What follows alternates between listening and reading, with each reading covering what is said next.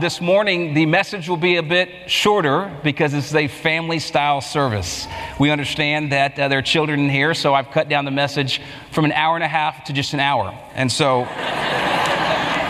not really at all. My kids are sitting right in the front, and I know I wouldn't be able to preach that long in front of them. I want to share something with you. This is a great time for us to pause. Many of you this year have probably gone through heartache of different sorts.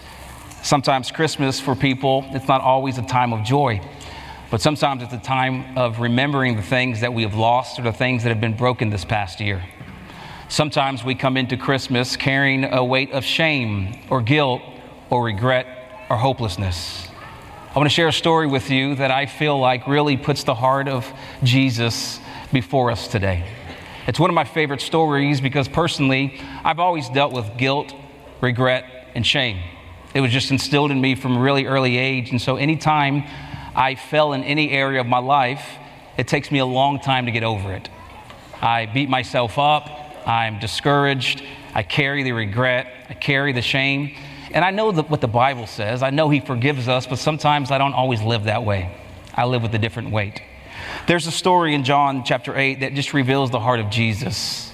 And I want to share this with you because my desire is that through this biblical truth, you're able to see who Jesus is. I don't know what you think about Jesus or your perception of Him. For me, before I was going to church, I was an atheist, and then I was agnostic, and then I always thought that Jesus was just ready to punish me. That anytime I did something wrong, that His mighty fist was going to come down on me heavy.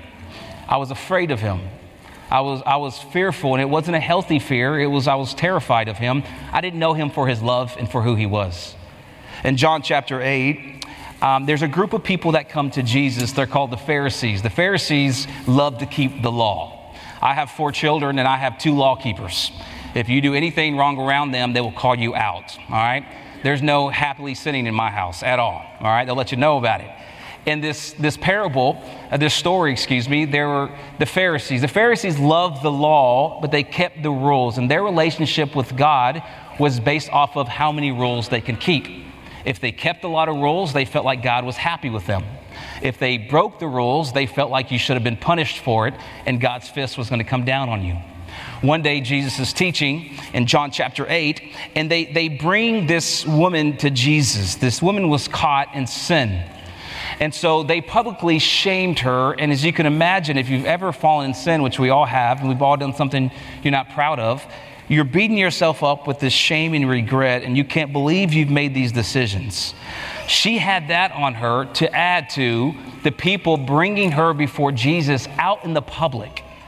She was humiliated. She was filled with shame. And they were saying this, Jesus, the law says, because she has sinned, she should be stoned to death.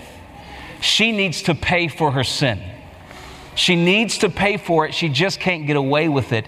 And they had this righteous anger about them. So they thought something needs to happen to this woman. She cannot just freely get away with her sin. She needs to pay the price for the wrong that she has done. So they bring her and said, Jesus, the law says, and they're testing the heart of who Jesus is. They said, the law of Moses says that she should be stoned. What do you say? And Jesus, looking at the crowd and looking at these people who were saying, stone her, stone her, stone her, follow the law, follow the law. Jesus puts a circle in the dirt. And then I'm paraphrasing, but He says this, if there's anyone here that has never sinned, you can be the first to cast the stone. In other words, He is saying, hey, all of you pointing the finger at this person that has failed greatly, if you have never failed, pick up the stone and begin stoning her. So they sat there, and you can imagine they started going through their own junk. And the scripture says, one by one, they walked away. One by one, they walked away. Everybody who was accusing her had no power to condemn her. Everyone that was accusing her had no power to condemn her. When everybody walked away, it was just her and Jesus. And as if you can imagine, she was filled with this shame. Everybody knew that she failed. Everybody knew that she was a failure. If they had social media during this time, you better believe people would have posted it. And it would have probably been the Christians that would have posted it. And so here she is standing before Jesus, probably questioning what kind of worth she has and what kind of future she has. She was hopeless, broken, and discouraged. And I love this. Listen to the heart of Jesus. Listen, what he's about to say was true then, and it's true today for you and for me. If you're in this place and you know what it feels like to deal with this guilt and shame and regret, and you're hopeless, let me give you hope. You are not alone. Jesus sees this woman and he tells her that her sins are forgiven and to go and sin no more. I want you to think about this. He says, your sins are forgiven, go and sin no more, meaning I forgive you. They don't have the power to condemn you. I have the power to set you free of no matter what you have done. You are set free. Now go and change your life. Repent, live differently. Then he makes this statement. Everybody is standing there thinking, who does this guy think he is? How does he think he has the power to forgive someone? She should be stoned. But I want to give you a picture of the gospel in that story. The picture is this, that one day every single person in this room, everybody, is what the Bible says, we will meet God in heaven. We will meet God in heaven. And it would only be through Jesus that you won't have to pay the penalty of your sin.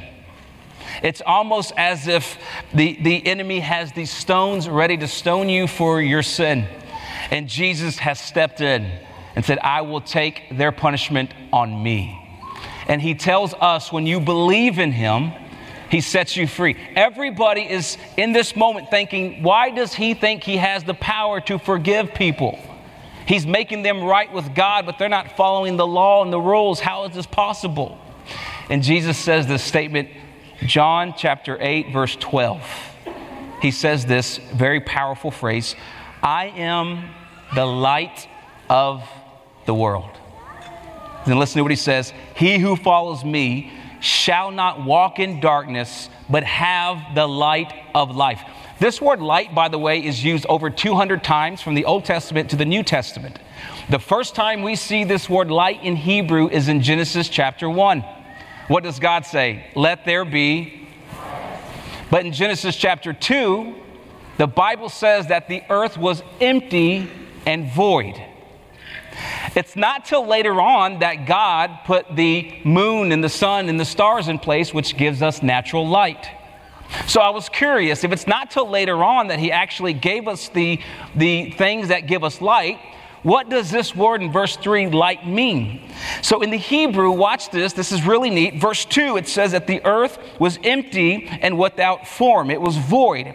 In verse 3, he says, let there be light.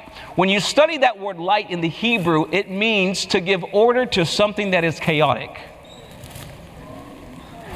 Which means when Jesus says in the Greek, in John chapter 8, I am the light of the world. Here's what he is saying. I have come to give order to this dark, broken, and chaotic world. So when Jesus says that he is the light, what he does is he takes the broken, chaotic, hopeless soul, and he gives it hope, and he gives it order, and he gives it life.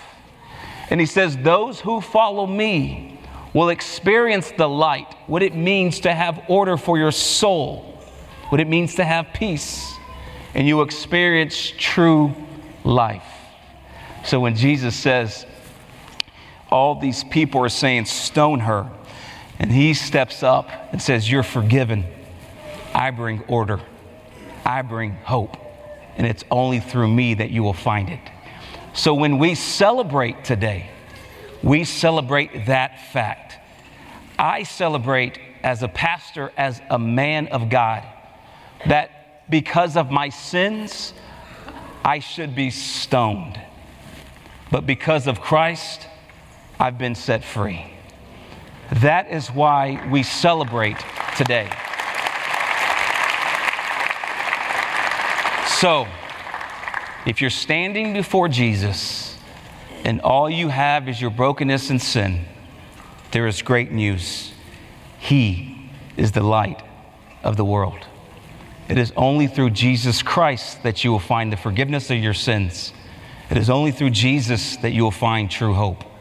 So if your life is chaotic today, if your soul is in misery, great news for you today. You can be the greatest sinner in the room. But as long as you meet the greatest Savior, He will set you free. He will set you free.